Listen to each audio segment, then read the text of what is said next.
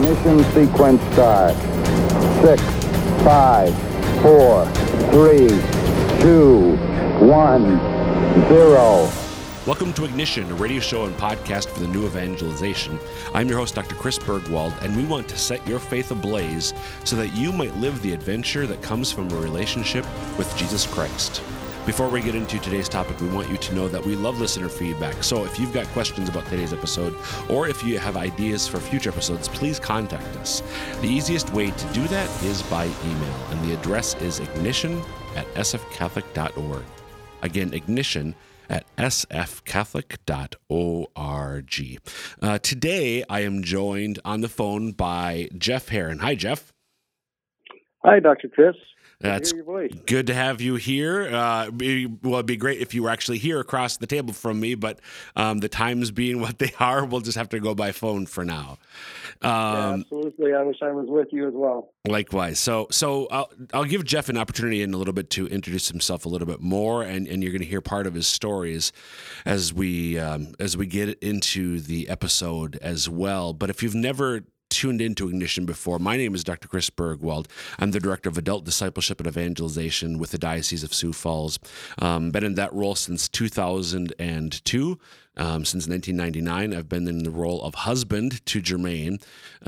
She's from Ohio. I am from central Minnesota, and we have 5 kids, all of whom have been born and raised to this point in eastern South Dakota, sunny Sioux Falls. Not very sunny today as we're recording, but it is what it is. And today, Jeff and I are going to be talking about Holy Week, how he and his family, what it's meant to them in the past, and how they're planning to celebrate it this year in light of the COVID pandemic, and what that means in terms of the limitations on social distancing, or the requirements for social distancing, the limitations on travel, and most particularly the limitations, the inability for Mass to be celebrated with a congregation, which means that the vast majority of us as laymen and women will not be able to participate in the Holy Week liturgies as we normally would this year. So just going to be visiting with Jeff a little bit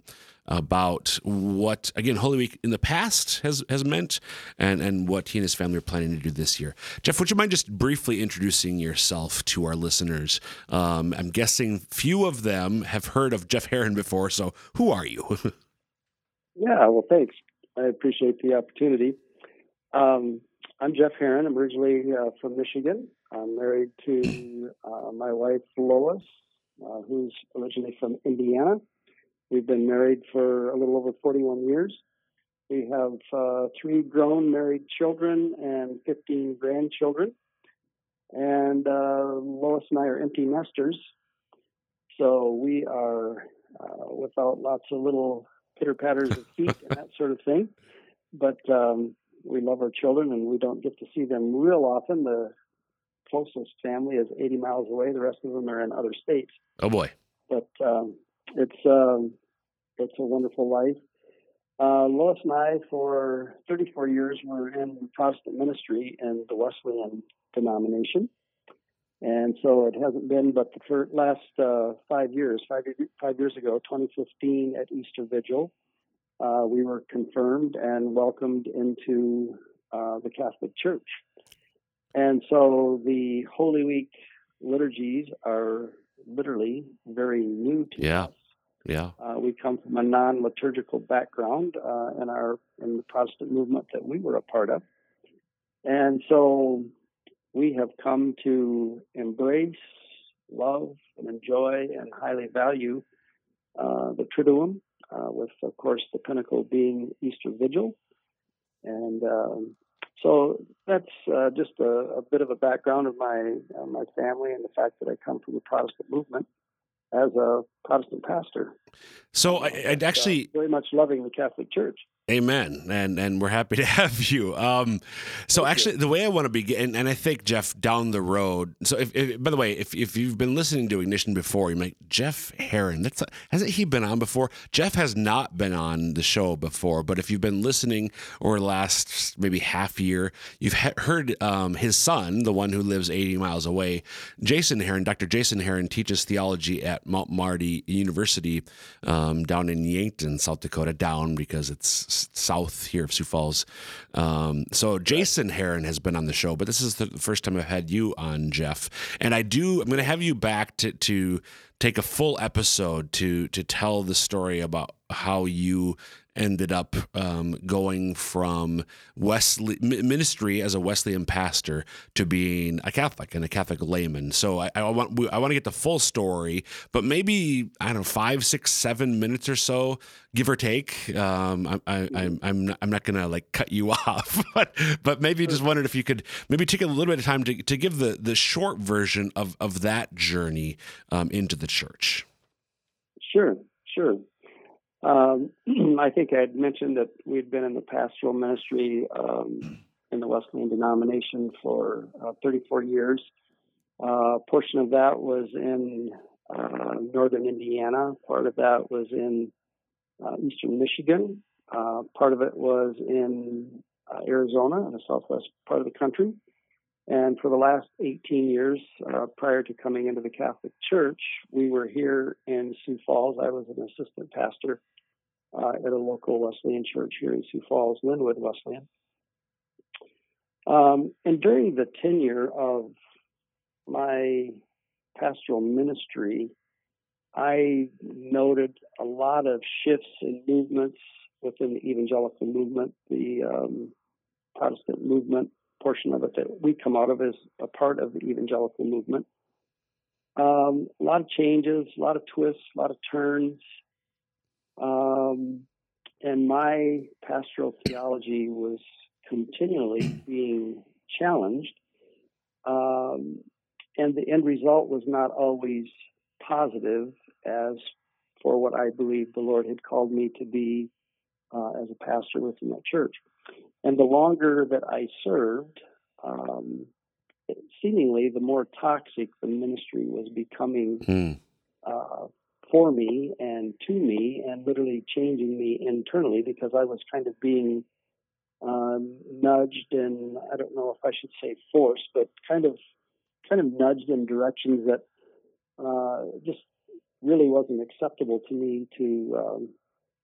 I couldn't abide with some of the things that I was expected to do, and at times even being asked to do. And as the movement continued, it seemed as though the church was becoming, and when I say the church, I'm talking now about the evangelical movement, was becoming more man-centric as opposed to being Christ-centric. People would go to church because there was a certain pastor that they could listen to, and they liked what that pastor was presenting or how he was presenting whatever message he was preaching on that day. And when I go to church, sure, I enjoy listening to a good homily and enjoying what a priest has to say, or whoever the presenter is, but I'm there to worship the Lord. He's the one who died on the cross for me, not Amen. a pastor, not a priest. And it seemed as though, in the words of another Protestant writer, Eugene Peterson, it was almost as though the Holy Trinity was being traded in for another Trinity in the evangelical movement, and that was buildings, bodies, and bucks. Mm. And that... And that was, so Eugene Peterson, that he was an evangelical Protestant writer, pastor himself, you said, right? Correct. Okay. Yep. And in the latter years of my pastoral ministry, I read a lot of Peterson's works. He came from more of a mainline denomination. I think he was Presbyterian, but he was an evangelical Presbyterian. And at any rate, I just witnessed a lot of these kinds of transitions and a lot of things that were transpiring, and it just got to the point where Lois and I were in a measure of what I would refer to as a pastoral ministry crisis. And we went to a retreat in the greater Colorado Springs area that was designed for pastoral couples. Our relationship as a couple was fine, but what the ministry was doing to us, we were kind of like the frog in the kettle, and we were in the process of being boiled to death. Yeah.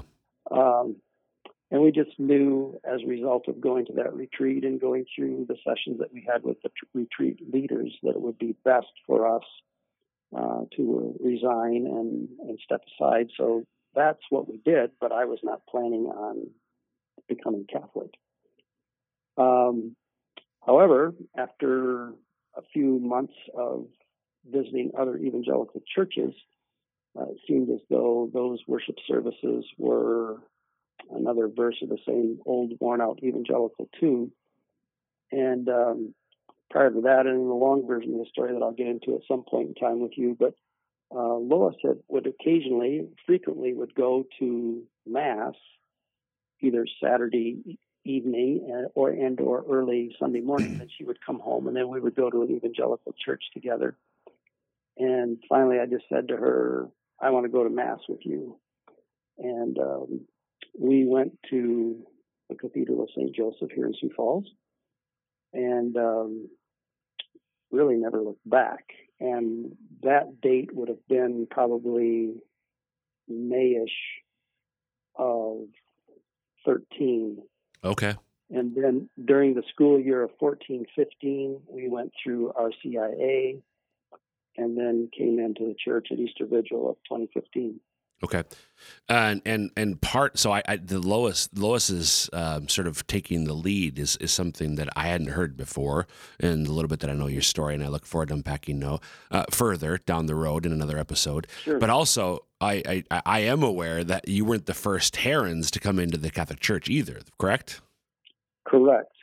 Jason and his wife, Hannah, became a part of the Catholic Church, I believe it was in 2006, while he was attending the world's largest evangelical seminary. Yeah. I don't think does have a sense of humor. He does. I don't think Jason. I don't think I've had Jason tell his story either. So I'll have to get his take. But what I didn't realize until well, maybe I heard it, but I didn't put two and two together until you just mentioned it. That was 9 years before you entered the church. Then, so there's quite a gap between when son became Catholic and dad was still a Wesleyan. Right, and I was not anti what he was doing, but I just didn't understand what he was doing. And now that I understand what he was doing, we were separated. He was in Wilmore, Kentucky, and we were out here. But I wish I would have had a mindset to be more in celebration with what he was doing. Right. I just kind of neutrally accepted what he was doing and knew that he was still a Christian. He was still worshiping God. And he was, a believer in the salvific story,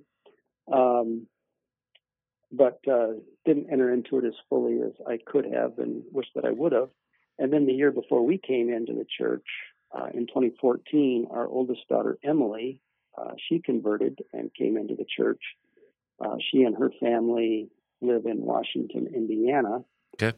And then in 2016, the year after we came into the church, then her husband, Grant, also joined the Catholic Church, was confirmed. Great. Okay, so we'll unpack that more in an episode down the road. But sort of with that as a more detailed background of Jeff Heron's story, more detailed, but still the short version, I guess. I want to hear more from you. So I didn't realize it'd been 5 years. So this is, liturgically speaking, next Saturday. Holy Saturday would be liturgically the 5th anniversary of your entry into the church. So Correct. you've celebrated, 15, 16, 17, 18, 19. So five Holy Weeks you've celebrated. The one you came into the church, and then 4 more up to last year's where you've got the full blown experience. And I know many adults who come into the church, this is their favorite week of the year. Can you talk Right. about what Holy Week has meant to you over these last 5 years? Sure. And by the way, Jeff, just in case somebody's just tuned in before you get into that, you're listening to Ignition. This is a broadcast for the New Evangelization. I'm your host, Dr. Chris Bergwald. I'm visiting today with Jeff Herron, who for 34 years was a Wesleyan. It's a branch of Methodism within Protestantism. So he was a Wesleyan minister. 5 years ago, came into the Catholic Church with his wife Lois, and we're talking today about then Holy Week and what it's meant to them, and how they're going to be celebrating it this year, unable to attend Mass in person. So, Jeff, what's Holy Week meant to you over these last 5 years? Sure. The most significant Holy Week, of course, was the year that was 2015, when it was the culmination of our preparation through RCIA. However, 3 or 4 years before we started our journey, our formal journey into Catholicism, we accepted the invitation of a friend of ours. Her husband was a parishioner at the church that I was serving at as a Protestant pastor, and the lady is a practicing Catholic. And we accepted the invitation to go to Easter Vigil over at Holy Spirit Catholic here in Sioux Falls. Huh. And so I was blown away by the amount of scripture and the salvation story that was told in all of the readings. And I could see some people were kind of like, when is this going to get on? When can we get the lights on, and when can we get on with the real show here and move forward?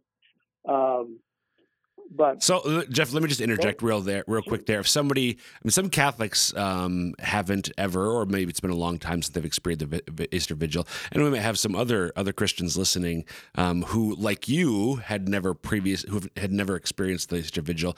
There are a possible 7 readings from the Old Testament with a psalm for each. And then I think it's a reading from Romans, St. Paul's letter to the Romans, and then the gospel. As part of the Easter Vigil. Now, most parishes don't do all 7 Old Testament, but you have to do at least 3 Old Testament readings plus 3 Psalms, then Paul's letter to the reading from Romans, and then the Gospel. So there's at the minimum that a parish can do, there's a ton of Scripture. Yes, and Lois and I loved it, and we just kept saying, do the people in this congregation realize what they're listening to? This is the story of salvation, and this is who we worship, and this is what Christ died for us, going all the way back to Judaism. And we were thrilled with it. And then after having gone through the RCIA and planning on and preparing to become confirmed at Easter Vigil 2015, and then to do it at the cathedral, and to, I'd never seen the Easter candle lit. I didn't know any of the liturgy that was surrounding the Easter candle, and then processing in, and the chanting that was going on, and all of the music, and the symbolism of starting in the dark and then moving toward light and having the lights come up, and again, doing that in the sacred space of the Cathedral of St. Joseph was just almost overwhelming. And then to be able to be such a prominent part of the liturgy as a candidate, in the group that we came in with, there were other candidates, and there was one catechumen, and of course we had been learning and studying and journeying together the whole school year, and we knew these individuals, we loved these individuals, some of their sponsors were a part of that journey with them. And just So to explain able too, in case somebody had heard the terms, a catechumen, that's somebody who has never been baptized. So Jeff, Correct. you and your wife Lois were candidates because you'd already been baptized as Christians. But somebody who's never been baptized, they're called a catechumen, and they are baptized at the Easter Vigil. You received the sacrament of confirmation and made your first communion. They get, it's not quite the grand slam, but it's the three sacraments of initiation: baptism, confirmation, and first communion. And unlike you, they didn't have to go to first confession already like you did. Correct. Yeah. Yep. Okay. Yep.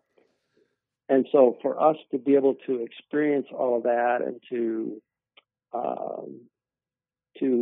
be anointed with the chrism oil and to hear Bishop Swain confirm me in the name of my saint, who is Father John Fisher, and just all of the beauty of all of that, and enjoying that with our RCIA director and with, at that time, Father Fitzpatrick and Father Young, Andy Young, and just seeing the joy and the delight on their faces, and the beauty of the liturgy surrounding all of it. I mean, it was monumental. It's a marker in our lives, in our spiritual lives. And then since then, we love Holy Week and we love participating in the Triduum for what it stands for, but also it's still very fresh in our minds because 2015 isn't that long ago. Right. And so all of those experiences spiritually for us are still very rich and still very fresh. And we love the Catholic Church, and we love the fact that we get to practice our Catholic faith with the parish that identifies with the Cathedral of St. Joseph. Amen. And if you're wondering, the Triduum, the sacred Triduum, the Holy Triduum, Triduum 3 days. So it's the three most holy days in the church year, and it starts Thursday evening at sunset, because that night there's the Mass of the Lord's Supper. The evening Mass of the Lord's Supper. There's on Good Friday. There's the Good Friday liturgy, which includes the account of the Lord's Passion and the veneration of a cross, kissing the cross in remembrance of Jesus' death on the cross. Saturday, there's the Easter Vigil, Saturday night, and then so it's Thursday night to Friday night is day one. Friday night to Saturday night is day two, and then Saturday night with the Easter Vigil. And then Sunday morning with all the Easter Sunday morning liturgy masses. Saturday to Sunday night is day 3. So if you've ever wondered, listeners, if you heard the term 3 days, what are the 3 days? Those are the 3 days, the holiest time of the year. So Jeff, just a beautiful reflection on what that 2015 meant to you, and a little bit since. And what I want to do here in a moment, just the 5 or so minutes that we have left, is hear how you and Lois are planning to make 2020's Holy Year memorable and meaningful as well, because again of the inability for us to participate in person in the Mass, and what you and your wife are planning to do. If you're just tuning in, you're listening to Ignition. This is a broadcast from the New Evangelization, visiting today with Jeff Herron, an adult convert from being a Protestant Wesleyan minister to the Catholic faith 5 years ago, and we're just talking about Holy Week, what Holy Week has meant to him and his wife the last few years. And now I'd like to talk about how you're planning to celebrate Holy Week this year, Jeff. So what do you and Lois have in mind?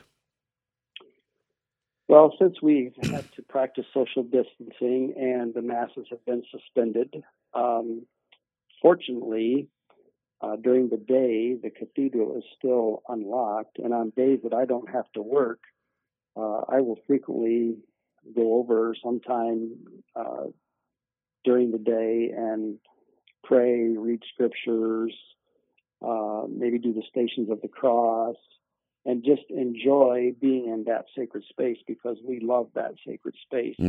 Lois is able to get over there more frequently than I am just because she's not full-time employed. So I wouldn't be surprised as we are able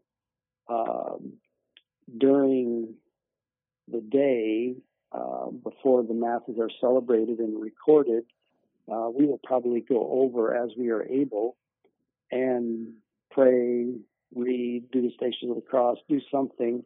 There are even times that we'll take an electronic device with us and listen to a Mass while we're in the cathedral space. In the church itself, right? Right. And then more than likely, if we can stream it live, we'll stream it live, whether it be, Thursday night or Good Friday or Easter Vigil. Hopefully Easter Vigil we'll just be able to watch it live. Again, and just remember what we have enjoyed for so long. Obviously, it will only be a drop in the bucket in comparison to actually being able to be there with our brothers and sisters. And then I've had the privilege of being the director of RCIA at the cathedral, and I've been helping prepare one catechumen and 8 candidates for confirmation. And all the rest of it. And so I'm disappointed for them that they can't participate in Easter Vigil, but it is what it is. And these are unprecedented times. Right. But back to your question. So we will probably do what we can electronically by participating by watching what is recorded at the cathedral. And then when we can during the week, to literally go to the sacred space that we identify as the Cathedral of St. Joseph and worship and remember and celebrate the Passion of Christ and all that he has done for us to secure our salvation. Amen. And we can't worship him enough. And of course, during this season of the year, when we remember specifically and most profoundly, and the liturgies are pointing toward his passion, his death, the burial, the resurrection, and then for that to be the time of the year when we entered the Catholic faith, it's just very, very. It's a mile marker in our lives. It's a high point in our lives, and even though we're disappointed that we can't celebrate it this year in person, we will still celebrate it in a variety of facets.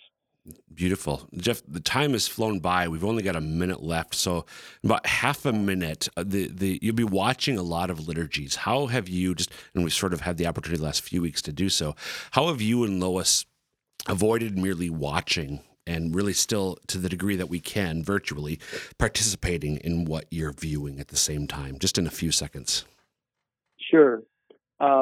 We enter into it as fully as we can. We practice spiritual communion. When we're supposed to kneel, we kneel. When we should stand, we stand. We just follow the rubrics that we have come to love and appreciate as though we were there in person and experiencing it live. Great. Jeff, thanks for being on today and sharing a little bit of your story, and more to come in a future episode, Sure. But your story with us and what Holy Week has meant and will mean to you. Thank you. Thank you, Chris. It's been my pleasure.